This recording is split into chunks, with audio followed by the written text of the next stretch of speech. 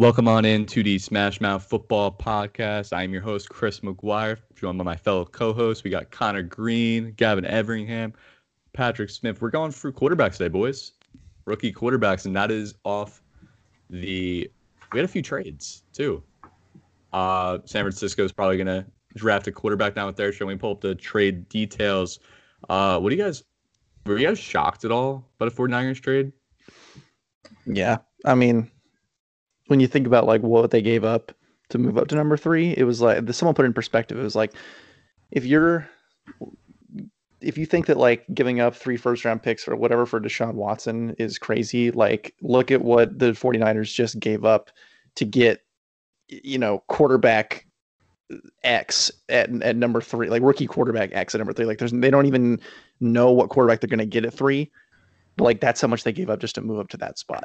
So it's like, when you think about like what Deshaun Watson would, if he plays again, like what he would command on the open market is kind of incredible, given like just this trade alone.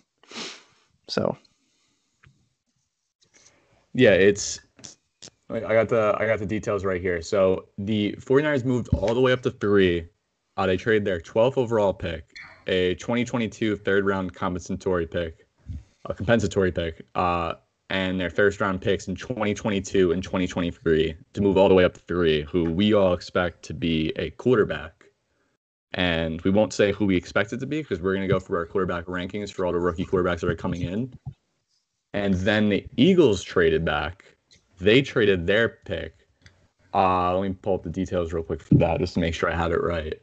But they traded their 6th overall pick back to the Dolphins, which I thought that was super weird. Why the Dolphins would trade back from 3 to 12 just to move back to 6. They acquired the 12th overall pick from the Dolphins, the one they just got from the 49ers, a 4th-round pick, the 2022 first-round pick from the Dolphins, in exchange for the 6th pick. So if you guys had to make sense of the Dolphins moving back up, why?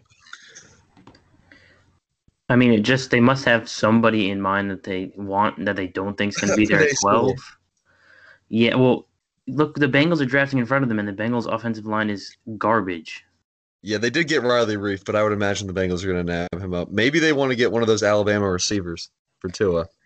But I think it's stupid to move from 12 to 6 to not get a quarterback. Whoever you draft at 12 isn't going to be that much worse than whoever they're taking at 6. They moved back and they got a bunch of draft capital from the 49ers, and they literally gave up a whole first-round pick that they had just given them to move up to 6 to draft someone who's going to be a little bit better than who they'd get at 12.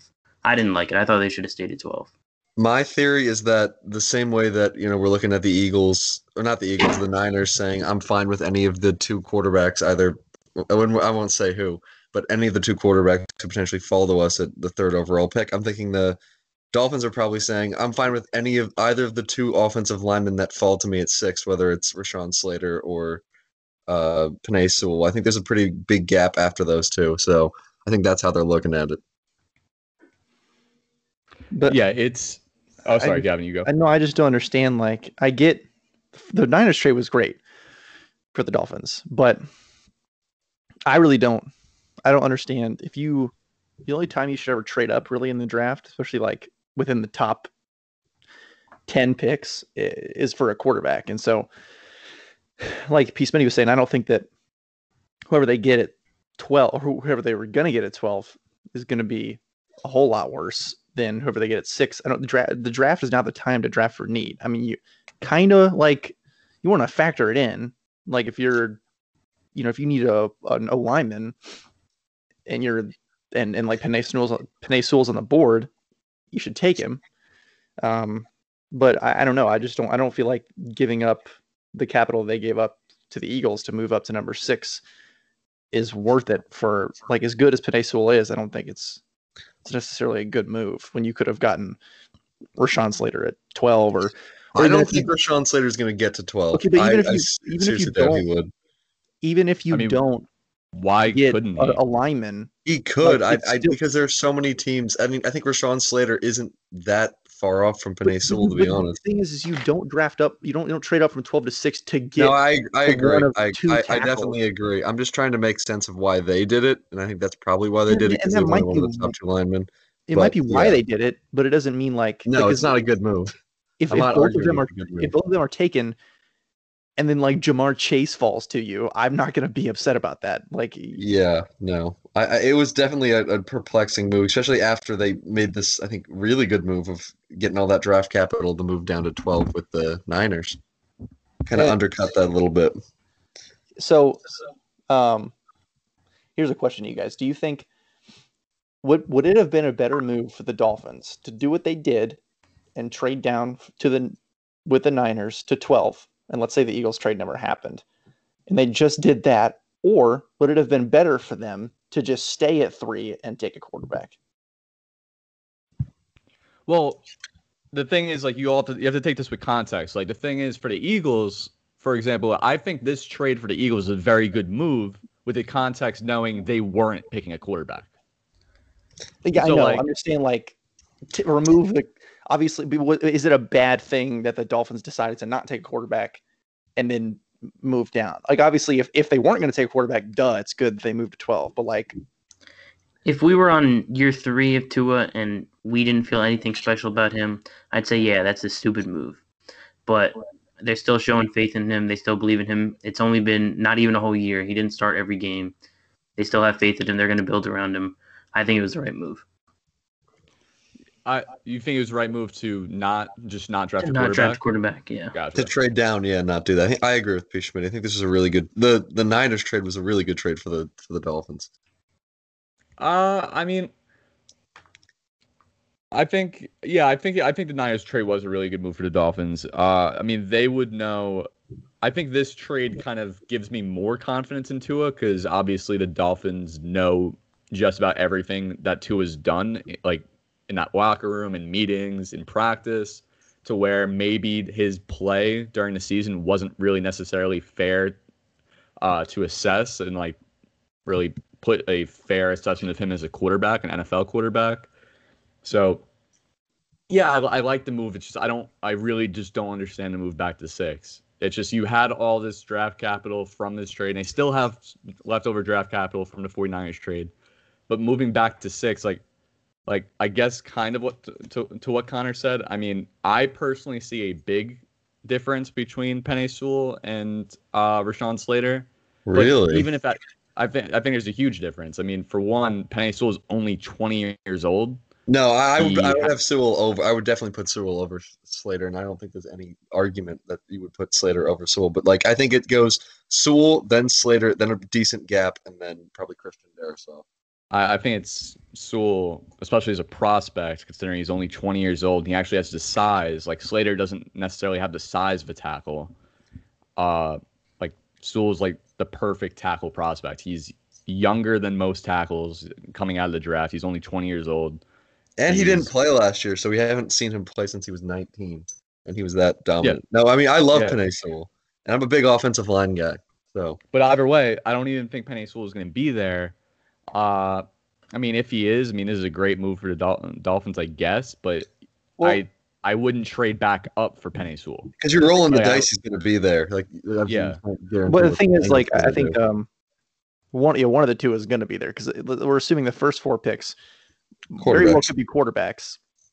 And then there's the Do we think Bengals. at Falcons are 5. drafting a quarterback? Do we I think they're that's like a trading. given? they're trading. I don't think it's a given. I don't know. I think it's possible though. The first 4 picks very well could be quarterbacks, and the Falcons are the wild card. The 5th is the Dolphins or the Bengals. Sorry. It'd be a very big shock if they don't take Sewell, right? Like it's a pretty big given, but I don't know. I mean, then maybe they could shock everyone and take Jamar Chase and get the Burrow Chase deal. But I feel like Sewell's kind of just the obvious pick there. I mean, Kyle Pitts is also just like insane. I don't think that they would take Kyle Pitts at 5, but Kyle Pitts No. is also a generational talent. He's terrific. I think they could. Like, I think they could. I don't think they will. He's just in, like, I don't know if, and again, you said this in the chat, don't fall in love with the pro day, but like Kyle Pitts just like he has all the tools to be one of the best tight ends in the NFL, like a Travis Kelce-esque tight end. Yeah, and that's the problem I have with a lot of people who say like don't draft a tight end in the first round or like that high. It's just like you see the difference that players like Travis Kelce, George Kittle, even like Darren Waller have on a defense, and you're just kind of saying like, oh, most tight ends don't work in the first round, but this isn't any tight end. Like this is legitimately like if you had to rank the players in this draft, not according to positional value, just players overall, Kyle Pitts is probably number one. Like he's probably the best prospect of any player in the draft. But anyway, back to the Dolphins moving back up to 6. I mean, I guess I get it. It's just like, okay, so I personally value Penei Sewell a lot higher than I do Slater. But either way, I wouldn't move a first round pick to move up to get Sewell. I'd be perfectly fine. But maybe they're trying to get Pitts. I think there's a better chance because of his position Pitts could fall to 12, but maybe they're trying to like guarantee themselves a shot at Kyle Pitts. I mean, regardless, I still, I don't think it's a great move either way because obviously you just kind of undercut the move you made with the Niners. But yeah, I'm just trying to think of why they would do it. I mean, I guess in a way, like hypothetically, let's say like the Dolphins, so let's say the Dolphins they just moved from 3 to 6. That was it. We would like this move. We would like that move a lot. Let's just they still gained draft capital by doing it. Overall, it's still a good move for the Dolphins. Overall, it still grades out well for them. Yeah. So in the end, they still benefit. They still get shit from this. But I don't know. In a vacuum, it's fine. But that's not all that happened. Obviously. Yeah, exactly. They could have made out much better, but then made a bad decision to undercut the first really good move. So it's whatever. I mean, they still came out better out of these two moves net than they would have if they did nothing. But it's still, I don't know. It is still perplexing. Do you think sorry. Go ahead. No, go ahead. Shefty just tweeted, NFL is expected to expand the regular season schedule this week to 17 games. The league had played a 16-game regular season schedule since 1978. I hate that. Why? Records just don't matter anymore. Why even Peyton Manning? What he had 4,400, 5,400 passing yards. It's going to get shattered, even just with an additional game. See, I don't mind it too much. I mean, it sucks. Also, what you're doing to the players too. Give them more money if you're going to. I mean, give them substantially more money if you're going to be forcing them to play another regular season game. I mean, the players did agree to this. They did agree to it. Yeah, I know, but they don't get enough of the pie. They deserve more. I mean, they are the draw. I agree. Yeah, I mean, I think we would all agree on that. I don't honestly. I feel like the NFLPA. I mean, I don't really know. Obviously, we're not in those meetings, but just based on everything, the NFL owners did a fucking they destroyed the NFLPA in these latest negotiations, because literally the NFL owners they got this deal done, and then a year later they get a $110 billion TV deal, and the players the players are just the players don't have a chance to negotiate based off of that deal. And also, conveniently, that deal came out a week and a half after the salary cap for this year was decided to be incredibly low. Not sus at all. Yeah. The NFL owners are doing a fucking cakewalk around these players in the NFLPA. And I feel really bad for them. I feel like the NFLPA, I don't know if they're doing their best based on the information they have, but this sucks. This really sucks for them. But what were you saying, Peachman, before I interrupted with that Shefty bomb? I was just jumping on the other side and asking what you think for the Eagles. And if the Niners hadn't traded up, do you think the Eagles were potentially in on trying to get a quarterback still? But once the Niners traded up, they knew there's no chance that a quarterback's going to fall to us. We'll just trade back. What do you guys think? I agree with Peachman. The second the Niners trade up, you're going to either, I mean, I don't want to spoil it, but probably get Mac Jones or nothing. And he's probably not worth a 6 overall pick. I don't know. I feel like I feel like almost because of the fact that this trade, like both the trades for the Dolphins happened so quick, I almost feel like the Dolphins wouldn't have. I mean, I don't know this for a fact, obviously. Like, I feel like the Dolphins would have been at least more reserved and like not trading the third overall pick if they didn't know they could just trade it for the sixth pick.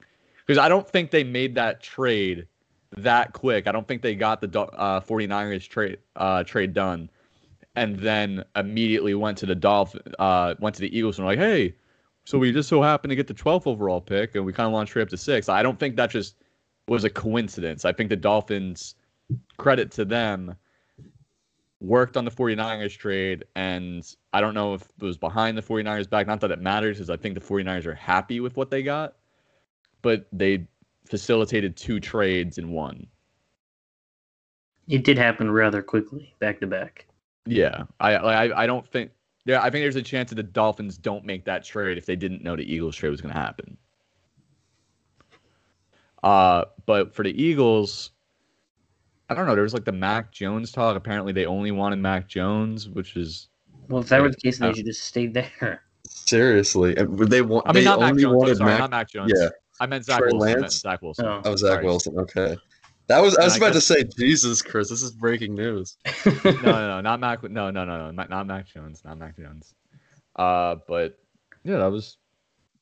I guess they just I guess they don't value Trey Lance or Mac Jones like that. Which one of those two you could probably feel good about not valuing that high. The other one, might feel iffy, but they're going into a year of Jalen Hurts, and we'll see. And I mean, credit to the Eagles, they're going to have probably, as long as Wentz stays healthy, they're probably going to have 3 first-round picks next year. Yeah, that's huge. Especially if Jalen Hurts doesn't work out, like they have all the ammunition to move up if they need to. And if they don't need to, then they just have 3 first-round picks, and they'll just be able to draft one of like Spencer Rattler or Sam Howell. Like, good for the Eagles as much as I fucking hate them. But moving on, let's talk some fucking quarterbacks. So you guys want to go from 5 to 1? Go around the room. Yeah, that works. All right. Gavin, you spoke first, so you go. Okay. All right. At 5. All right. Well, I did do math real quick. Counting them out.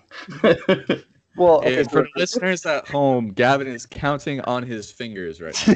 well, the 5th one, yeah, I had to make sure that I wasn't just going to sound like a moron more than I already do. So the 5th is definitely Kyle Trask, right? I mean, like he's the day 2 guy that's probably going to go after the main 4. Are you sure you're counting right, Gavin? I think you're Yeah, I don't one think up. we're I think counting you're right. one up. Or is he 6? Who am I missing here? 1. Okay, so like I don't want to reveal my list. I But- am betting that we all have a very similar list. Yeah, I am probably. betting that as well. I missed. I missed one guy. Yeah. Okay. Yeah. yeah. I don't know why.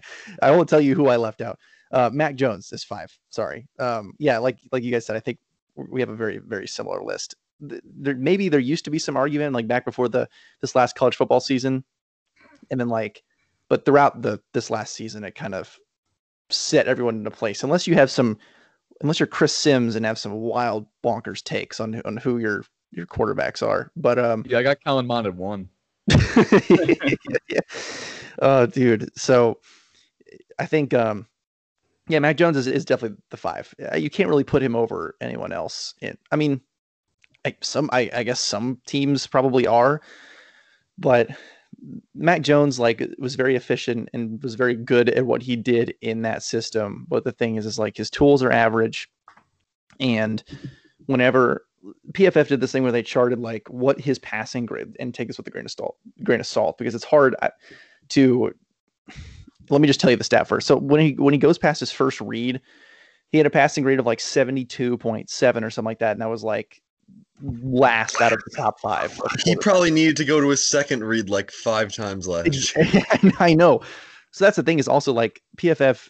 I'm kind of speculative of that stat because like you don't always know when they've gone to their second read. Like you don't know what the predetermined play was or the read was before the play starts. I mean, you can get a good idea of like where his head moves, but still, I'm not sure that's a concrete stat. But anyway, and like you said, it's a small sample size because he had to move from his first read like 3 times all year because his first read was always just like had 6 yards of separation. So, but also on his pro day, he didn't have that great of a performance, and take pro day with a grain of salt, but just you take all the evidence and you kind of consolidate it. And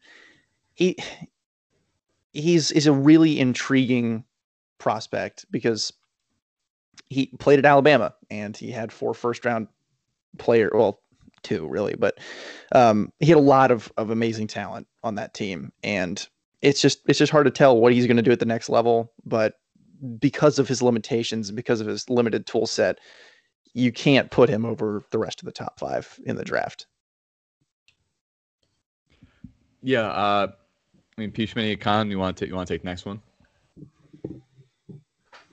I have him at 5 as well, but my question is going to be to the general other people who would had been ranking Mac Jones higher. Jesus, because there was like a 2 or 3 week period, like a month ago, where all of a sudden like Mac Jones hype just like hit the roof out of nowhere, and I don't know why. Was it right around the national championship? Is that right?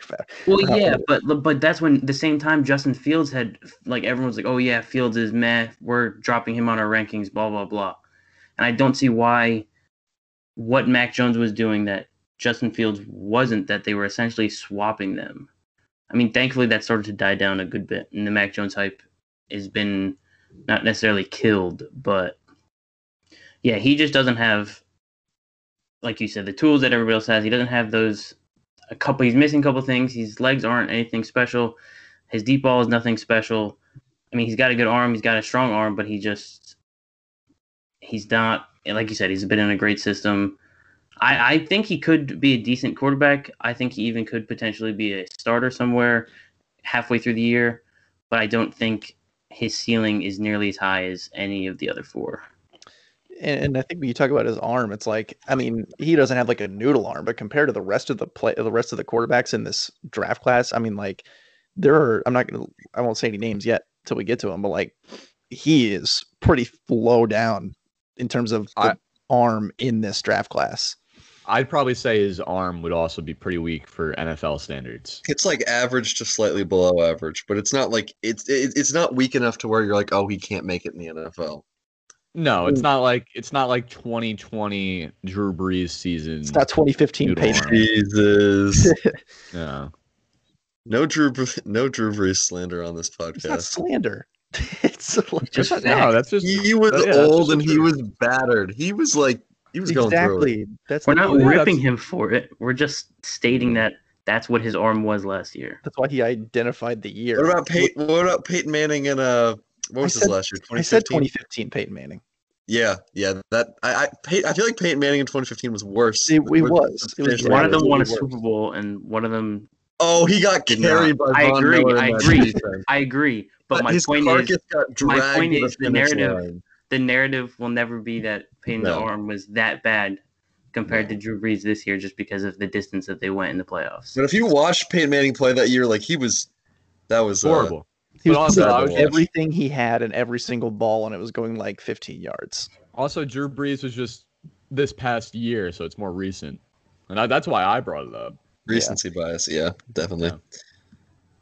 All right, but Connor, I'm assuming I think all of us have the same 5. I think we all have Mac Jones, and I don't have a lot to add for him because I think we're all going to end up covering him. But yeah, again, he doesn't have the same skill set as any of the people above him, and some of the people below him also have better tools and probably have higher ceilings than Mac Jones. But I will say that, I mean, he's like a prototypical pocket passer. He had an extraordinary statistical season last year for Alabama, a 77 completion percentage, 41 passing touchdowns. I mean, he was really good statistically, again, with a great team around him. And if you could somehow like import the entire Alabama team to the NFL with their maybe he could be like a really good quarterback. But I mean, my NFL comparison for him, and this is kind of like a high end comparison for him, is Kirk Cousins. Okay. No, Kirk Cousins. Uh, I think high end. He's like a Kirk Cousins type of quarterback who, if you put really good weapons around him, he is somebody who he does seem to have a feel for the game. He got the ball out pretty quickly. I mean, again, it's Alabama. Everyone's open. I don't know how much you can extrapolate that, but I guess the only question that I have to really add to the Mac Jones conversation, do you think Mac Jones is a better prospect coming out this year than Tua was last year? I think Mac Jones is as far down as he is because of Tua. Maybe. I mean, I think we kind of had this discussion before. Like, obviously, Tua has the mobility, but I think we kind of talked about like maybe did Tua make it so everyone is now skeptical of Mac Jones the same way that Deshaun Watson may have gotten rid of the doubt that may have come along with Trevor Lawrence. Like, I don't know, like, because Deshaun Watson went at like 15, but if he would have come after Trevor Lawrence, like, would he have gone first overall like Trevor Lawrence is going? So I don't know. It's an interesting discussion, but with Mac Jones, it's like people are now wary of or aware that Alabama and their offense is so easy to be productive in that like It's like playing Madden on rookie mode. Yeah, exactly. You can have all the production you want, but if you're not making hard throws in a tight windows because you never have to, it's like whatever. hard to evaluate. And we'd also discuss like if Tua was in this draft class, where would he go? Like in this top 5, like where would you put in between what two quarterbacks would you put him? Like I feel like he would not go number 5 overall, like not even close. So my thing with that was his injury. I wonder how big of an effect that would have had if you were throwing him in with these other 5 quarterbacks, because it was a huge concern with his hip and all. It wasn't enough to bounce him out of the top 5. I mean, it's like he still. But with all these other guys, all of a sudden it would have been. So this might sound like kind of a hot take. So hypothetically speaking, let's just say like I think the reason why Mac Jones really just gets a lot of hate this year is partially because like one, obviously his tools aren't necessarily like great. Like there's not like much to really build on. It's more of this like he has to continue doing what he's good at. And then I guess get a little bit better. I don't know. I don't really see much of a ceiling with Mac Jones, but I mean the reason you see a lot of hate is because this quarterback class just seems so goddamn good. As for if Mac Jones was in the same draft class as Jared Goff and Carson Wentz, I think Mac Jones goes number 1 overall. And not just because like I mean like what did Jared Goff do to be number 1 overall that like Mac Jones? I think they're very comparable prospects. I mean, yeah, but also like Mac Jones had all the production that Jared Goff didn't. Mac Jones also won a national championship, so yeah. I could see that. I mean, that was a weaker draft class, so. But that's the thing. Like Mac Jones, like I think Mac Jones, like he's kind of unfairly getting a lot of hate. And don't get me wrong, I don't think he's going to be great or anything like that. But if I'm a quarterback and my first 4 of my rankings aren't there, I'm pretty happy I got Mac Jones to at least see what he is. Because the risk of drafting any quarterback is worth the reward for the most part. The only thing I would say is most of the teams drafting these top quarterbacks are bad teams by definition. And a lot of them don't have good offensive lines and they don't have great weapons. And if you put Mac Jones in a situation without good offensive linemen and without good weapons, I think he's going to sink. Do you think Mac Jones goes in the top 10 this year? Yeah, I think he will. Yeah, I think he goes top 10. I think we're gonna have 5 quarterbacks in the top 10. I think Broncos might take a shot at him. Where would you think he goes? At 9. Let's assume the first 4 picks are Panthers, all quarterbacks, and they're all our first 4 that we've already. If Trey Lance goes off the board to like the Falcons or whoever in the Panthers, see the thing is, I don't know how much of a premium the Falcons would put on the trade value for the Panthers to trade up to take their number 4 spot, because we can't leapfrog anybody because the top 3 are definitely taking quarterbacks. So we the highest place we could go is the Falcons, and so the Falcons wouldn't trade with the Panthers though. Yeah. I don't think they would at all. Why would they give you guys your franchise potential franchise quarterback? So we'd have to like. And then if we want if we want one of the top 4, if we want a quarterback that isn't Mac Jones, we'd have to pray that the Falcons don't take a quarterback. And then and the Dolphins probably won't, the Bengals probably won't. And then who's 7? The Lions. Lions might. I think you Yeah. might actually have to trade up with either the Dolphins or the Yeah, like the Bengals. Lions. Like I picked like whenever we did our little team thing, I had them getting Trey Lance, which I don't know if they will. They might ride with Jared Goff, but there would have to be a lot of luck. The things have to fall into place in order for the Panthers to get Trey Lance. And at this point, I'd be very happy with it. Would you be happy with Mac Jones? No, I mean, I said at one point I did say that I'd be fine with getting Mac Jones, but at number 8 overall, Is he more or less exciting than Teddy Bridgewater? I think you know the answer to that. The thing is with Yeah. Teddy Bridgewater, he's one of the least exciting quarterbacks to watch outside of 2020 Alex Smith and like Kyle Allen. But the thing is, like Mac Jones, while he's not a super exciting prospect, at least there's the unknown there. Where like I'll be watching something I haven't watched before. Teddy Bridgewater being our quarterback next year is just going to be really depressing and bleak, and it's just going to be not fun to watch at all. So Because we've always known what Teddy Bridgewater is. exactly, Always. he's a facilitator and not a great one. So So should we move on to our 4s? I think we're all gonna have the same top 4 unless you have a really spicy hot take. I agree. So Yeah. I think Trey Lance is the undisputed number 4, and he's also an interesting prospect because he didn't play at all in 2020, and in 2019, like it's a lot of projection. I mean, obviously he's good, but hasn't played in a year, and then he doesn't have like the. I don't know. He's not viewed the same as the top 3. Trey Lance is more of like a project piece where he's not going to start week 1. He might take a while to develop, but he does have a ridiculous arm, and he has the mobility. Like he's like a slightly smaller version of Cam Newton, where he like will run you over and he can chuck it like 70 yards. Like he has the tools. He's like the opposite of Mac Jones. Like he has all the tools of an NFL quarterback. It's just like, and so therefore his ceiling is higher. But it's just, do you think that you could develop him into an NFL quarterback? So I think he's definitely a risk you should be willing to take within the top 10. And I think you'll absolutely go within the top 10, if not the top 5. So that's why I'd be extremely happy if the Panthers got him, but I'm not going to hold my breath. So. Yeah, Peach Mini. Shockingly, yes, I also have Trey Lance there. No, exactly like Gavin said. Everyone views him as like he's not going to come in and you can't throw him out on the team and say, hey, you're going to start at some point this year. No, you want to get him on a team that has a good offense, good coach that can develop him, and hopefully next year he can sit behind a good quarterback and eventually become a starter. But yeah, I think that top 3 tier is a big drop, not a huge drop off, but especially from drop off in the sense that I could see those 3 starting and playing well versus Trey Lance. I could not see him starting next year. Connor. Yeah, I mean, not a lot of suspense. I also have Trey Lance. I mean, I think he might be the most gifted of all the quarterbacks in this draft. I mean, he might have the strongest arm in the draft. He's a really good athlete.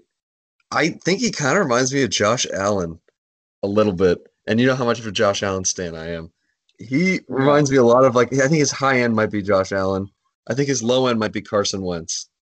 I think he's just really gifted. Okay, wait. To be fair, I'm just going to interrupt you right there. If his low end is Carson Wentz, that's a pretty good low end. I mean, Carson Wentz had the MVP type Yeah, year. I mean, his low end is I think probably Trey like Lance is going to be at least okay. his low end is like Terrell Pryor.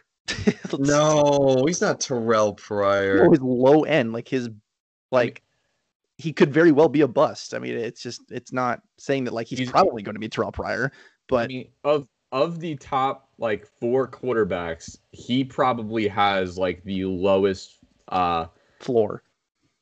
Yeah, probably the lowest 4 in terms of at least passing. I mean, his 4 is increased because he probably has the best rushing tools out of any of the 4 besides Justin Fields. So that helps his 4 a ton. But in terms of being a passer, he very well could be such a bad passer that he is out. Well, Josh Allen was such a bad passer coming out of. I mean, him and Josh Allen are just as prospects. They're remarkably similar coming out. They both went to very, very kind of no-name schools, Montana, North Dakota State. They both had accuracy issues coming out of college, but they both had amazing tools. They both have cannons for arms, and they're both really good athletes. And if you put them in the right system, and that's the question, because the Bills, they did Josh Allen right. They went out and they got him Stephon Diggs. They went and they made an offense around him. They crafted it around him. If a team does that for Trey Lance, he can be a Josh Allen type player. And that's why I think the Panthers would be a good place for him to go, other than just being a stand. But so Trey Lance is also my 4. Kind of getting boring here at the suspense, but I think it's just like he didn't have the production of any of the top 3 quarterbacks. But he definitely is the most he probably is the most toolsy quarterback of the top 4. I mean, he has the rushing ability where he can be potentially like an 800,000 yard rusher. And I think the Josh Allen comparison is a very good one, except I think he even has. So Josh Allen, the thing about Josh Allen is he never had a single season above a 60 completion percentage from any level from high school through the NFL until year 3 in the NFL. He never had one single season above 60 completion percentage. I mean, Trey Lance in his sophomore year, he had 28 passing touchdowns to 0 interceptions. So like, even though he does have, and he has 66.7 completion percentage, and obviously like those are stats that like if you look at it, they could be flawed. But the thing is, like, for a flawed, inaccurate passer, the fact that he still had a 66.7 completion percentage and 0 interceptions, clearly he's not putting the ball in harm's way, even with the inaccuracy. And that's something to credit to Josh Allen for year 1 and year 2 in the NFL. Even though he was extremely inaccurate, he wasn't necessarily like putting the ball in harm's way necessarily with like a bunch of passes that could be picked off. But you know, with Trey Lance, he has the monster arm. He probably has the strongest arm in the NFL draft. He doesn't put the ball in harm's way. He is literally the toolsy quarterback that you want to take a shot on. And the only thing that he doesn't necessarily have is the top end production of the top 4 or the tape. He just doesn't have the tape. He just didn't play enough games. Yeah, I mean, he does have tape out there that makes you go wow, but granted, it's only 1 year. Best YouTube videos to watch. Trey Lance highlights. Yeah, Trey Lance is fun to watch. But he also was protected in a system that didn't necessarily put a lot on him. There's a run-heavy offense. Didn't really see him much as a pocket passer. So he was. Yeah, I was gonna say, but he was a big part of that run game. So it's not like he was. If you're a team and you draft him, you should be very happy to have him. But I'd probably sit him a year. That would be ideal, I think, for him. But moving on to our 3s, Gavin, want to take it away with your 3rd? Yeah, I feel like we should. I mean, we all knew. I think it would be more interesting to argue why we have 2 and 3 different, because obviously we all knew one is he's in his own tier. But why do you have Zach Wilson over Justin Fields or vice versa? So the thing is, like I said earlier, if we were to do this before last season, I think the top 3 would contain the same players, but 2 and 3 would be in different orders. And so no, Zach Wilson would have been top 3 before this year. That's what I'm. Oh, I don't think it would have been. Well, so Justin Fields was the number 2. Like, it was like, I even heard like at some point, like after 2019, it was like Trevor Lawrence and Justin Fields were like 1A and 1B. That's how good Justin Fields was in 2019. Like, he was ridiculously good. He was still great in 2020. He just had some stinky games that like made you think like, oh, that was kind of gross to watch. Like, was it against Northwestern, like in the playoffs, where he didn't play very well at all? Now, obviously, then he lit up Clemson, which was strange, but it was like Justin Fields kind of just dropped off in rankings. I mean, he only dropped 1 spot, but I mean, still. So he has the rushing ability. He might very well be the most accurate quarterback in this draft class, like in terms of just putting the ball in the receiver's hands, like on a rope. There's still the idea that he doesn't move off his first read enough. He kind of stares down his receiver. His decision making isn't as quick. He doesn't play the game at the NFL speed that you need to play the game at the next level. So it might take some time for him to develop, but and then the emergence of the now number 2 prospect kicked him back to 3rd.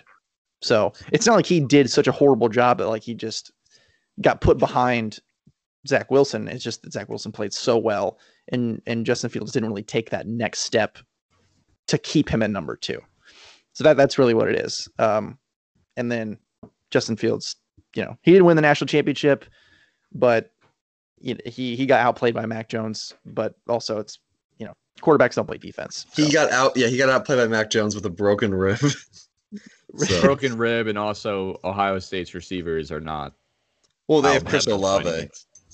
Yeah, but no, it's not. And I think Jalen Waddle actually played in the championship game. It's not even close. Jalen Waddle, was out there playing with a broken ankle. He was playing with, but he had some catches. He had like 2, but yeah. Well, Peach Mini, who's your 3? Yeah, I'd go Fields as well. I don't know for sure, but so what is like Zach Wilson's legs look like? They're not close to Fields, but how mobile would you say that he is? I don't know. His out of the pocket skills, like his scrambling is really incredible. He's not like a Trey Lance kind of rusher who is more like, if you were to compare him to like Cam Newton, where he'll like run you over at the line of scrimmage, like at the goal line, like he'll run you over. Zach Wilson won't do that. He is more of a scrambler, gets outside the pocket, and then makes some like ridiculous throws out of structure. Like it's kind of like it's maybe a lazy comparison, but like what Pat Mahomes does. Yeah. So the way I'm from what you described, sounds like he would be a Patrick Mahomes type, but Patrick Mahomes can run pretty well as well. And then Fields, I can see being a better Lamar Jackson in the sense that he does have the legs, but his potential for the accuracy is higher than what Lamar has been in the last couple of years. Yeah, much higher. Yeah, much higher. Connor, what about you? So not a very interesting start to this. Justin Fields is also my 3. I love Justin Fields. I mean, one of the reasons he struggled against Northwestern, I think Chris Olave, who was his number 1 receiver by far, didn't play in that game. And I feel like people put way too much stock into that game because, again, Northwestern had a really good defense last year. He didn't have his number 1 weapon. It was a tough situation. So I don't really take a lot away from that. I don't really want to, that's not why Fields is 2. I think you said it best, Gavin. Wilson just rose. He just had like an atmosphere. He just had like a meteoric rise last year. It's not really that Fields did anything wrong. I mean, I think I agree with you. He's the most accurate quarterback in this class. He ran a 4.41, which is insane. I mean, he is a great athlete. He's a really good arm. I think he had like a 61-yard touchdown against Clemson. And then obviously he showed his toughness when he played through that broken rib. I mean, he is just like he has amazing tools as well. He might be in the argument for best tools with Trey Lance, although I think I would also give Trey Lance the nod there. He has been one of the best rated quarterbacks since high school, like Trevor Lawrence. They were 1A and 1B for forever. He's been an elite quarterback prospect for like 6-7 years. And honestly, I really wanted to put him 2. And then I know you shouldn't put too much stock into pro day, but Wilson just absolutely killed his pro day. He made some incredible throws, which we talked about in the group chat, and I'm sure we might talk about here. But I think Fields' NFL comparison, I see a lot of like Deshaun Watson, Dak Prescott. Obviously, Deshaun Watson on the field. And he's very like Prescott-esque. I mean, they're both very accurate. They're really good at taking care of the ball. They're good athletes, but it's not like his primary thing is running the football. He is a passer. He's an incredible passer. He's good at throwing on the run. The questions about him getting to a second read, I mean, I didn't like watch all his tape. I think that's probably overblown. I would imagine, as Gavin said, it's really hard to tell when a quarterback gets to a second read. And also, after Olave, his weapons dropped off considerably. It was like you have Olave, if he went in the draft this year, which he went back to Ohio State, he would have been a first-round-esque like potential prospect. And then everyone else who he was throwing to probably is like third rounder or later unless someone pops next year. So, I mean, I think that is probably overrated, that kind of concern. I am a little concerned. He does seem to have a little bit of struggle against the blitz, and he hasn't really had to pay for it because he's an amazing athlete and he's been able to get out of those situations. But NFL, NFL is a different level. It's going to be harder for him to avoid some of the consequences of not having a quick processor in the NFL. And I'm a little bit worried about that, but it's not like that is a concern for me over like some of the concerns these other quarterbacks have. I mean, they all have their concerns.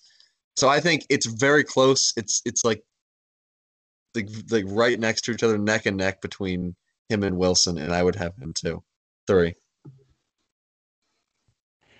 Yeah, so I'm going against the grain. I love Wilson. I really do. I really, really like Zach Wilson. But he's my 3 here, and I understand. I actually don't really understand the Fields over him at this point. I just think that, and I was a victim of this as well. I fell in love with Zach Wilson a while ago, and I brought up Zach Wilson probably being the second quarterback off the board, and he probably will be. But I think we kind of put too much emphasis on the fact that Zach Wilson came out of nowhere, and he makes all these plays with the crazy arm angles. So I'm going to just talk about Zach Wilson real quick, and I'll say why Fields is my 2. Zach Wilson, as a prospect, he has the most arm talent in this draft. Not necessarily the most arm strength, even though his arm strength is fucking crazy. It just happens that Trey Lance is also in this class, and Trey Lance's arm is just Felipe Franks. Felipe, what? Shut the fuck up. Man's got a cannon. But Zach Wilson is, in terms of like just arm talent, different angles he can hit throws on, which is an extreme quality to have in the NFL when you have pass rushers coming at you extremely quickly. You see Mahomes, you see Aaron Rodgers with their arm angles. It just gives you another option to where pressure coming at you doesn't necessarily matter as much because you can throw from so many different angles. His arm strength allows him to hit a bunch of tight window throws, but also I think we're kind of just like, we're not realizing that the conference that Zach Wilson played in, the competition or the lack of competition he played at BYU, and the fact that his offensive line absolutely dominated every single team that they played. So Zach Wilson had essentially like he just clean pocket. Stood in the pocket. I will say, can I push back a little bit on this? Can I push back a little bit on that narrative? He was also not throwing to the guys that anybody else on this list is throwing to. Like he didn't have a Chris Olave. He didn't have a just first round draft potential wide receivers and targets. Okay, but when you have all the time in the world to throw, somebody can get open. I mean, Trevor Lawrence had a clean pocket most of the time too. And obviously Mac Jones did as well. But he also played much tougher competition, and he went to the national championship 3 years in a row. I'm not arguing between Lawrence and Wilson, but and also Fields had a really bad offensive line this past year, especially with Wyatt Davis missing a ton of time. So, like, the thing about Wilson and Fields, just like Wilson holds onto the ball a long time, so does Fields. But Wilson has 1 season of elite playing, and Fields has 2. Like, Fields has a bigger track record while also playing behind an offensive line that wasn't necessarily all that great. It wasn't like some shit offensive line, but Fields made a lot of it work. Fields is the much better athlete. If he goes into the NFL and he starts rushing for 1,000 yards, I wouldn't be shocked. And with that, he's Fields, the problem with his is arguably his processing speed, but you take away processing speed, which I hope he gets better at, and if you're an NFL head coach, it's something you got to work with him. But he is the most accurate quarterback in his draft class in terms of passing. In terms of accuracy, he is number 1, and you don't see that from mobile quarterbacks. So Justin Fields, the competition he played in college, to the athleticism, the accuracy that he has, there's really not many weaknesses to his game. And for Zach Wilson, not saying that there's like a whole ton of weaknesses for him, but we're kind of just falling in love with 1 year where his team just dominated a bunch of inferior competition, while Justin Fields kind of brought his team up against harder competition, unlike other Ohio State quarterbacks have done. You definitely shouldn't not take Fields over. The helmet scouting is the worst. Like when people say, "Oh, well, JT Barrett and Dwayne Haskins," like you shouldn't ding him for that. You shouldn't ding a quarterback for where they played. I mean, Alabama's a little bit different of a situation because they just are so much better than everyone else in terms of personnel that it is substantially easier. But Fields was playing on the worst team when he was going against Alabama. And it's not like Ohio State, honestly, especially with Walt Davis missing a lot of time last year, loaded with NFL talent. I mean, Northwestern is amazing. Northwestern's defense genuinely could have been a mismatch in favor of Northwestern against Ohio State, especially without Chris Olave playing. It's not like he was playing with, and I kind of wanted to put Fields too. That play just got me. I mean, he does, like, if you watch Wilson, some of the throws he makes, it's just really Mahomes Rodgers-esque, and that's just like really exciting.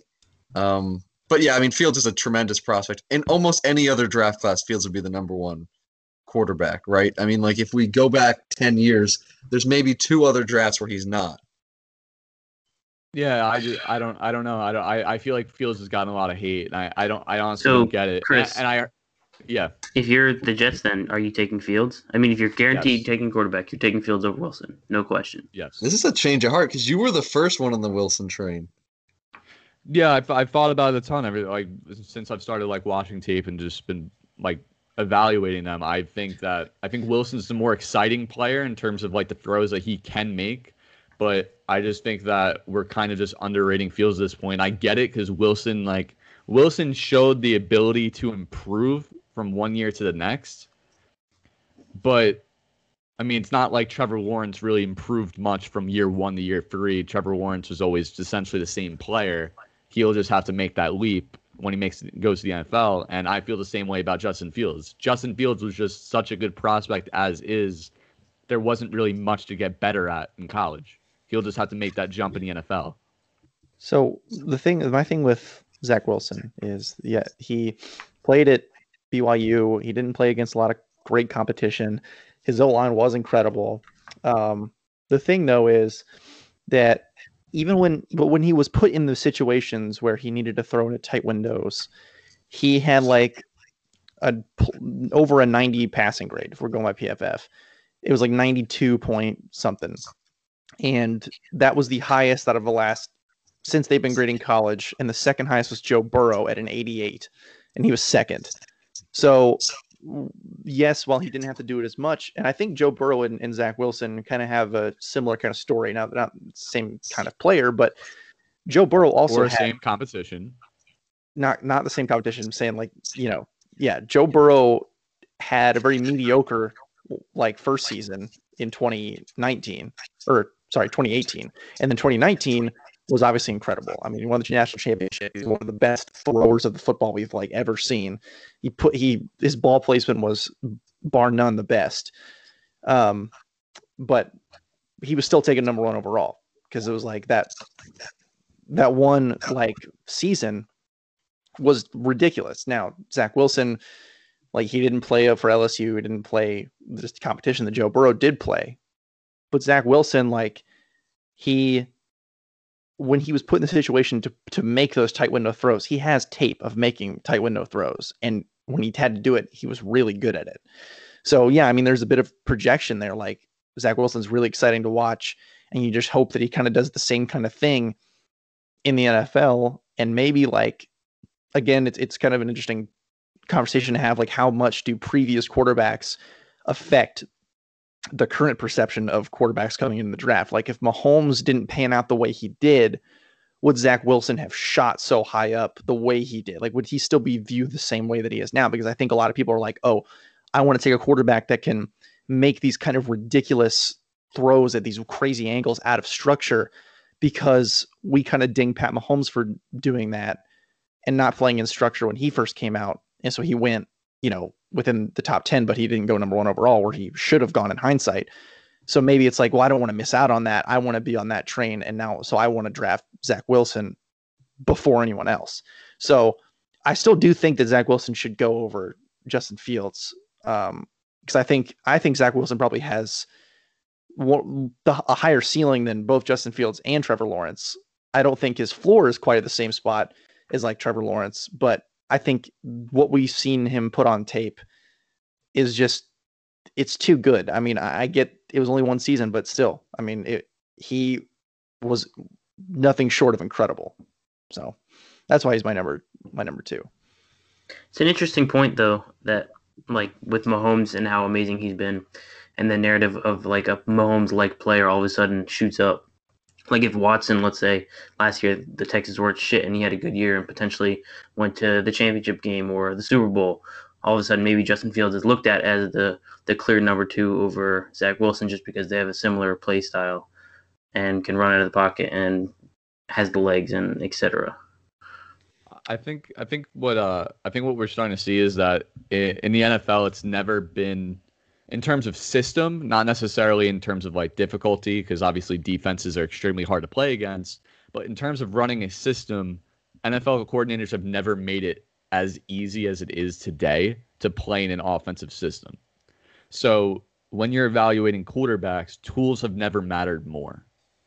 So like when you're drafting a guy like a Josh Allen, a Trey Lance, where they have all the tools in the world, but you're worried about them going to a pro offense, it's really on the NFL coordinators and head coaches to really work around their system to make sure that they can get their tools to work in their system. And playing outside of structure is now more of a need than it has ever been, because before the most NFL head coaches wanted you to be able to, know how to run an NFL system, a pro style system. Now that's not necessarily as important as it once was, because the NFL systems have never been easier. It's never been easier to move the ball because NFL coordinators are making it easier and easier every year by scheming up open throws.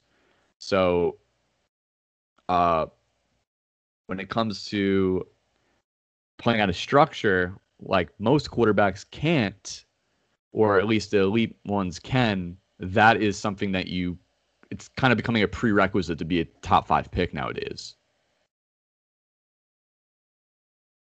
So it's definitely interesting. As for our 1, it's just Trevor Lawrence. We don't really have to dive into that too much, do we? Can I just say my NFL comp for Trevor Lawrence? Who? Peyton Manning. Ew. He's a more athletic Peyton Manning. There really is no comp for him. He's just such a unique prospect. Andrew Luck. Yeah, Andrew Luck. Yeah, I was gonna say. Really? Or like John Elway, right? That's a better. Why would it? I mean, he's probably a stronger armed Andrew Luck. Yeah, I mean, because Andrew Luck and Trevor Lawrence, the number one thing about them is the fact that they both can process very quickly. They can process extremely quickly. I mean, Trevor Lawrence you might feel better about him not turning the ball over year 1 like Andrew Luck did, but granted, Trevor Lawrence probably won't be going in the situation that Andrew Luck was in, with the worst offensive line in football. You would hope not, yeah. Or that Joe Burrow would too. Yeah, exactly. But I mean, in terms of athleticism, Andrew Luck had that sneaky, accurate quarterback that can run and move. And Trevor Lawrence is kind of the same way, where he has that sneaky speed, sneaky mobility, and both of them can. What? It's just anytime someone says he's sneaky fast, it's like he's white. It's yeah. Like.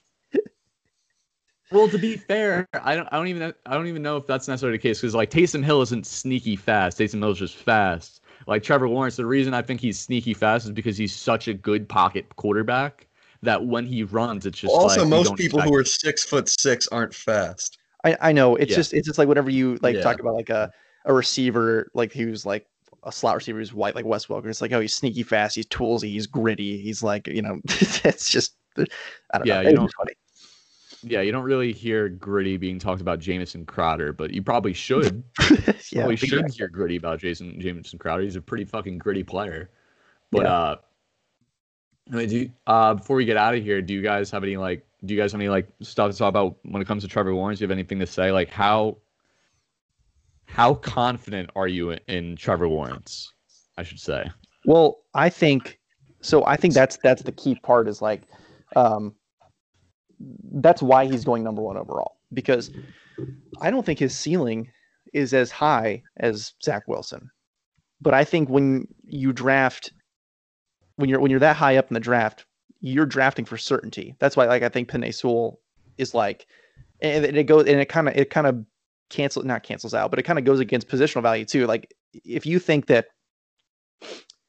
a certain player, right, plays at a certain position like quarterback, like a Trey Lance, his projection, you're you're drafting him based on projection, what you think his ceiling could be. But if you want the certainty of like a player like Penei Sewell, or like last year was like Chase Young, where you draft him number 2 overall, you're drafting him that high because you're pretty certain he's going to be good. Like Chase Young, there was really no like question. I mean, obviously there's a small chance, but it was like, or Quentin Nelson for the Colts. Like, you draft him because going into the draft, he's about as rock solid of a prospect that you can get coming out of college. Like, you have a pretty good idea that he's going to be a perennial Pro Bowler. Like, no one was like, oh, Chase Young probably won't be that good. Like, no one was really saying that. So it's like with Trevor Lawrence, he's going to go over everyone else. One, because he was incredible, but two, like, his floor is just so high that like he can play in an NFL system. He plays in the structure. His pocket presence is incredible. He can attack every single part of the field. Like, he can make every NFL throw, and we've seen him make NFL throws. That's the thing. It's like, he's not making these wide open, some of them are, but he can make the tight window, sideline throws that you need to make in the NFL. And we've seen him do it repeatedly. So it's like, at least at a baseline level, and plus his rushing ability, like he's sneaky fast. He has this floor that just, it gives you such security if you're the Jaguars. And I think the Jaguars need that, and I think they're going to take that, and that's why, like, you're going to pay a premium for that certainty at number 1 overall. So that's why, like, and obviously he's great. He won the national championship. He went there 3 years in a row. Like, he's great, but it's he did this past year. Yeah, I know he didn't this last year, but like, he went to the playoff for years in a row. Yeah, and then almost made it to the national championship for years in a row. But yeah, he didn't quite. Justin Fields outplayed him, which whatever. But still, yeah, no, I agree. I think I don't like, if I had to rank, like, if I had to put like quarterbacks, like, in terms of like just tiers, just like, or in terms of just qualities, like, if I had to, like, most arm talent, Zach Wilson. Strongest arm, Trey Lance. Most accurate quarterback, Justin Fields. Like, all these qualifications, like, they're not necessarily Trevor Lawrence. But the thing is, Trevor Lawrence is so goddamn good at just about every single thing. Everything that you can ask of him. Like, does he have a strong arm? An extremely strong arm. Is he accurate? He's a damn accurate quarterback. Can he process? He's probably, I mean, there you go. That's probably the number one thing he's at. He's probably the number one processor of any of these top quarterbacks. He's ready to run it. His pocket presence. He's the best. I mean, he's at the top of the list at just about every single thing, and he's rightfully the number 1 quarterback prospect, and probably the number 1 quarterback prospect we've seen since Andrew Luck. Or whatever that's. Yeah, right, or Andrew Luck, John Elway, whoever you want to compare him to. Like, and I think that's kind of like the way it is for some prospects, where it's like, the number 1 overall guy is going to be like, if you were to take those 5 categories, where it's like arm strength, accuracy, pocket presence, arm talent, and like mobility. It's like, if you're a guy that you're going to draft number 1 overall is like 1, 1, 2, 2, 3, 2, that's going to be the number 1 overall guy, even though like there's some guys where it's like they have more number 1s, or even if you're 2 across the board, like you're second best at all those things across the board, it's better than having a guy who's like 1, 3, 5, 4, 3. Like, even if you're not the best at any one spot, you still, that baseline of like, you're the second best at everything. Yeah. That's the floor thing we're talking about. Like, that's what you're paying for, number 1 overall. Like Tom Brady, for example. I mean, like, if we're just going, like, not his draft process, obviously, because he was a 6th round pick, but if you're going through the history of the NFL, Tom Brady might not be the best thing at anything, but except for mobility, like mobility, he's clearly at the bottom of the list when it comes to quarterbacks. I thought you were going to say But when it comes to literally everything else, Well, he gets the he's ball out among- quicker than anyone else, right? But that's what I'm saying. Like he gets Yeah, the ball out. processing. Essentially, he's at the top of the list of getting the ball out quick, but he does so while also being able to attack deeper parts of the field as he's able to show with the Are Bucs. you worried about Trevor Lawrence's frame at all? Because he's like 6'6", 215-ish. That's pretty skinny. I don't Yeah, but know. Lamar Jackson's like. Yeah, but I mean, shit too. but if you get hit and you're that small by like NFL defensive players, that can be bad. Connor, it seems like you put a lot of stock into like size and weight of. Hey, you know NFL. what, P. I actually don't put that much stock into weight. It's just a question I've seen floated around the interwebs, and I felt like I should ask. Are you concerned about Devontae Smith or Rondale Moore because of their No, size? I'm a little concerned about Rondale Moore. I'm not concerned about Devonta Smith. I mean, Rondale Moore's 5'7". Devontae Smith is like fucking He's 6 foot 5'7". 130. He's like a string bean. Like the thing But is, like, he has such a large catch. I'm a little concerned with in press coverage. I think Jamar Chase and Jalen Waddle are better prospects than Devonta Smith, in part because I'm worried about Devonta Smith in press coverage, and that is related to his size. But Devonta Smith has a very large catch radius, in part because he has really long arms, and he has great hands. I mean, I love Devonta Smith. I think he's a great prospect. I'm not as worried about it with him as I would be for Rondale Moore. I think weight at receiver does matter, especially when it comes to like, Yeah, but like, so maybe this year he's not amazing, but over the offseason next year, I'm sure he'll put on 15 He's got to get yoked, pounds or bro. so. If he dude, gets it's yoked, going to be the classic like, then he off-season could be thing one. where like there's going to be one picture of Devontae Smith where he's like fucking yoked, like or Christian McCaffrey every single offseason his first 3 years. It was like he has huge biceps, or like Daniel Jones, look at his giant quads. And it's like there's going to be one picture of Devontae Smith next or this offseason even where it's like, dude, look how huge Devontae Smith is. And then it's going to be corny, but it's going to happen. I mean, here's the issue though when it comes to like, so Devontae Smith, like he was at Alabama, like Alabama prospects when they come out, they're already yoked. Like they're not like, and he was there 4 years. It wasn't like he was only there 3, or he transferred from like a junior college and he was like a sophomore red shirt and he left. No, he was there all 4 years. You tell me Mac Jones is yoked? Have you seen a picture of him? I'm not talking about Mac Jones. Jones, we're not even fight. I'm talking about just. Are you every saying then prospect you has don't think he essentially can come put out. on the weight? Is that You what you're don't, saying? in NFL No, I don't weight think you rooms, I can. feel like you can. But I like how we're using the term think you yoked. can. I like how I got that started. No, There's but the definitely thing, better terms to describe. You think he would have put on the weight already had he had that in his? Because I- Alabama has like NFL level weight rooms. Like you can get yoked, and also for lack of a better term, strength and and help conditioning coaches. Like Yes, he has yes, coaches who could have helped him with that.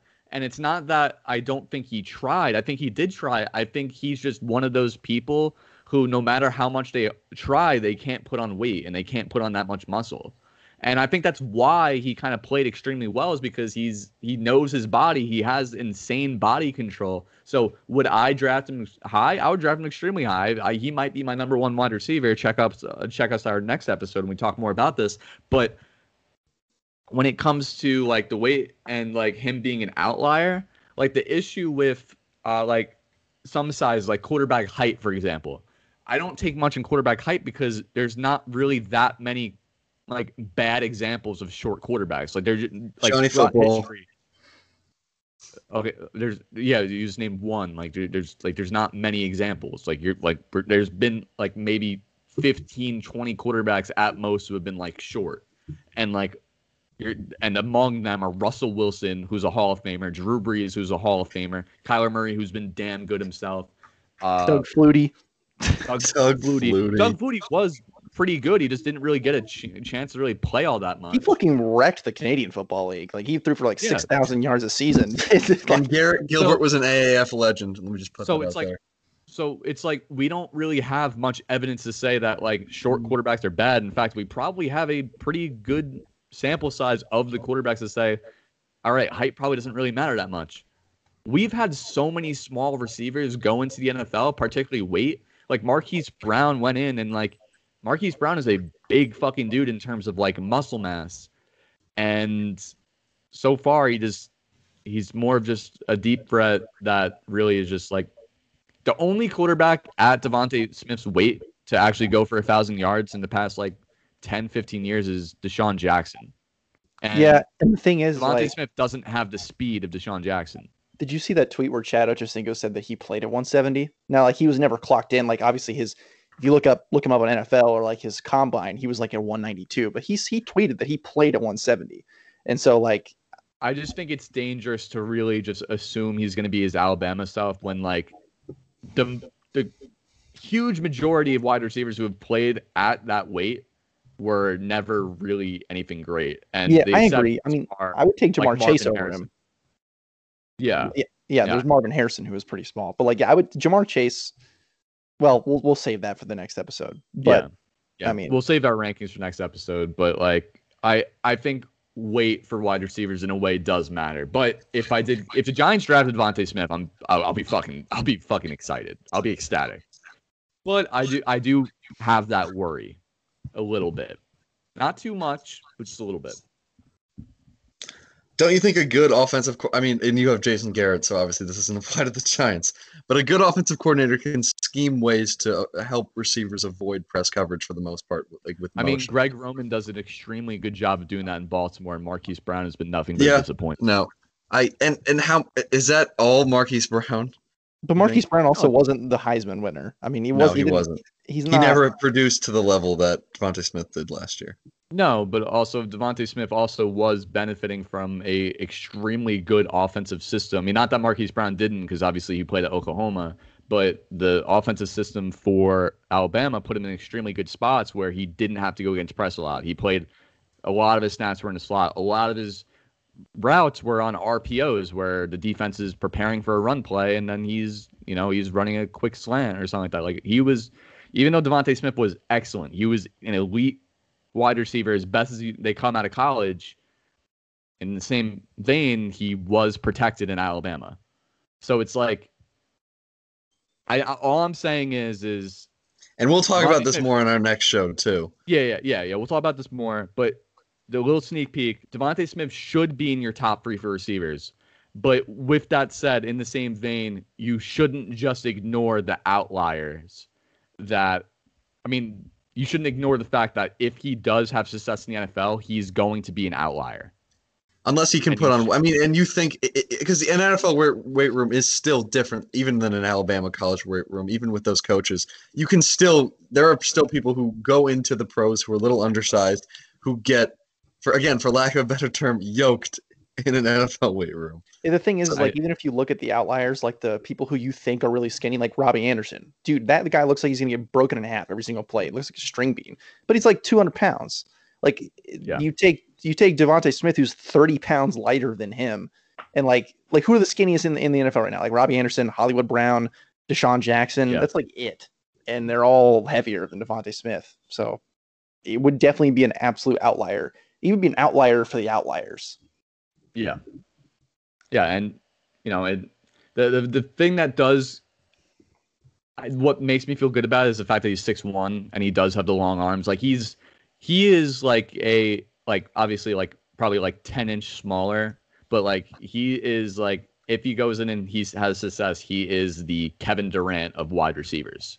Like, he's a guy who is extremely skinny, but he's extremely lanky, and people thought the size was gonna potentially be an issue. Like in the NBA, some people thought that Kevin Durant's size was too skinny, and that's why he went number 2 behind fucking Greg Oden. Good job, Trailblazers. And